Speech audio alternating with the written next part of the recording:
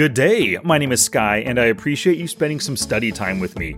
I'm here to help you make money in online poker by teaching you key strategies and getting you to take action.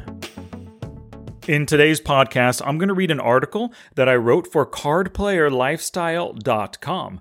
Now, in my own opinion, my humble opinion, this article is a banger and I'm proud of it, so I'm sharing it with you.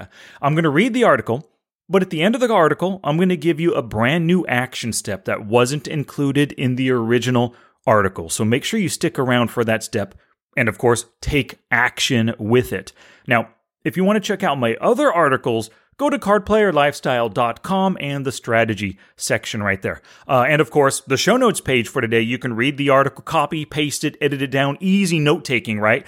With the show notes, smartpokerstudy.com/pod443. Let's roll. Gambate! It's 106 miles to Chicago. We got a full tank of gas, half a pack of cigarettes, it's dark, and we're wearing sunglasses. Hit it. How to make poker easier and more fun. The 3 advantages. Published at cardplayerlifestyle.com on May 15th, 2023. Have you ever thought about when poker is the most fun and profitable for you? When it comes to fun, there's a good chance poker's the most fun when you are playing a home game with your friends, having some brews, and listening to some good tunes. And when it comes to profitability, it's probably when you're sitting at a table full of absolute fish. Now, those are the overall situations where it's most fun and profitable. But have you ever thought about the specific spots that are the most fun and profitable to be in? For my money, it's when I have the 3 advantages in a hand. Advantage 1 is the positional advantage. Number 2, range advantage. And number 3, a skill advantage. Let's dive into each of these a bit further and see how we can give ourselves these advantages more often in order to make poker more fun and profitable. Number 1, the positional advantage. As Tommy Angelo says, don't say position is important at poker. It's more important than that. Here is everything you will ever need to know about position. The player who acts last has an advantage. And he's absolutely right there. Position is the number 1 advantage in poker because you have more information to work with and it gives you more options. You get to see what they do before you have to act. You get more time to consider ranges, player tendencies, HUD statistics, the board, pot and stack sizes, and everything else because you get to think while they are thinking. And you can bet, check, fold, or raise accordingly with more information than your opponent had to work with. Being on the button is the most valuable position because you're guaranteed to act last on 3 out of 4 streets in every hand. Of course, pre-flop, the blinds act after you, but flop, turn, and river, you act last. In order to gain the positional advantage more often, do these 4 things. Thing number 1 is to play most of your hands from the hijack, the cutoff, and the button. Thing 2, call less often in the blinds. So, that means you're going to be folding or 3-bet re-stealing more frequently. Thing 3, do not limp. If a hand is worth playing, it's worth coming in for a raise. And thing 4, refrain from calling in the EP and the MP to limit the options for others to enter the pot with position against you. And also, you can 3-bet more frequently or fold instead of calling in those early positions. Advantage number 2, a range advantage. Now, a range advantage means you have the strongest pre-flop hands in your range. To put this simply, you are the last raiser pre-flop. As the last raiser, you have pocket aces, kings, queens, and ace-king in your range. Normally, the callers don't have those. Of course, callers could slow play with the strongest hands, but most players 3-bet these hands. So, post-flop, your opponents have to contend with the possibility that you hold these pre-flop monsters.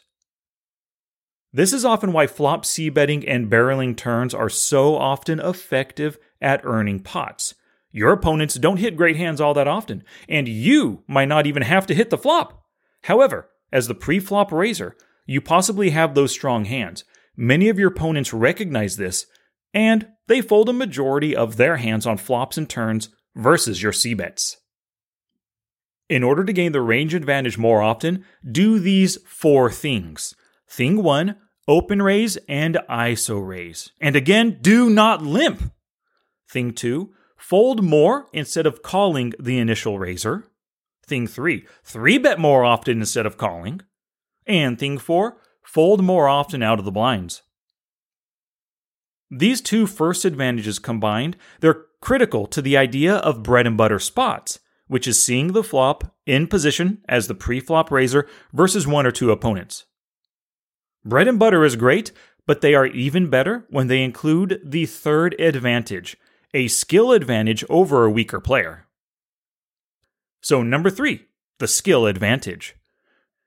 You're listening to me in this podcast read this article, so I'm sure you work to improve your skills to give yourself this advantage. Your higher skills will allow you to make superior decisions than your opponents. You'll earn greater value with your best hands, make more effective bluffs, and cost yourself less chips when you're beat. Studying and playing with purpose widens the skill gap between you and your opponents. Another great thing that comes with the skill advantage is that you're more likely to capitalize on their mistakes. You know not to limp. Of course, I've mentioned it twice already, because it's a weak play that gives the first 2 advantages to your opponents. So what happens when your opponent limps and you raise in position? You are capitalizing on their mistake and you're giving yourself all 3 advantages. Yes, fun and profits, here I come!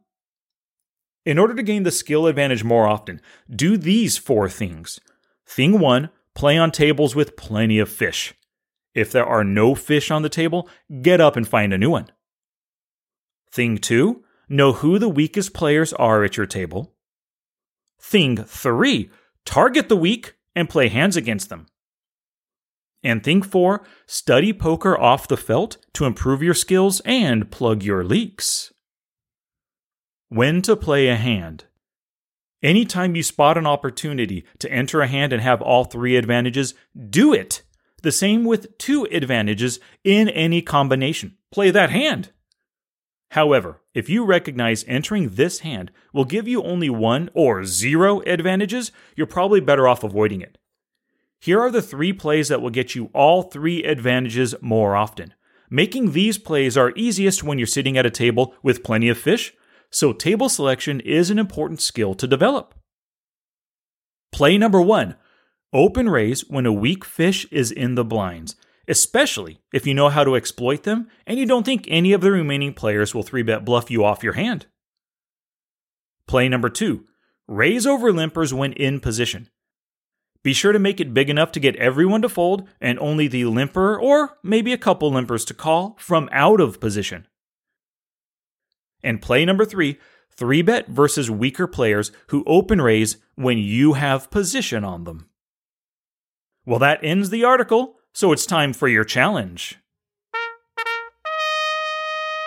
Challenge! Here's my challenge to you for this episode. Use a 3 advantages tick sheet, and you could see a copy of this or see what it looks like in the show notes page. Use this sheet while you're playing tonight and tomorrow, so for 2 play sessions. At the top of the sheet, you're going to write down the 3 advantages: position, range, and skill. Now, those are written there just to remind you of what the advantages are. The columns for the tick sheet are going to be the numbers 3, the numbers 2, the number 1, and the number 0.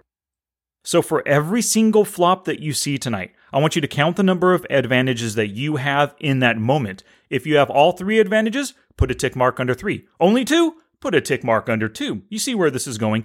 Only 1 or 0 advantages, put a tick mark under that appropriate column. But at the same time, I want you to recognize the potential difficulty in that spot. If you get to the flop and you suddenly realize you have 0 advantages, put that tick mark and then think about, whoa, is this going to be a tough spot? What's going on here? How did I get in this situation? The reason you're doing this 3 advantages tick sheet is to train yourself to think about how many advantages you have in a hand, and at the same time, to get you to start avoiding those 1 and 0 advantage situations. Now it's your turn to take action and do something positive for your poker game. Oh, that's it now. Get out there and be somebody. Go write a book.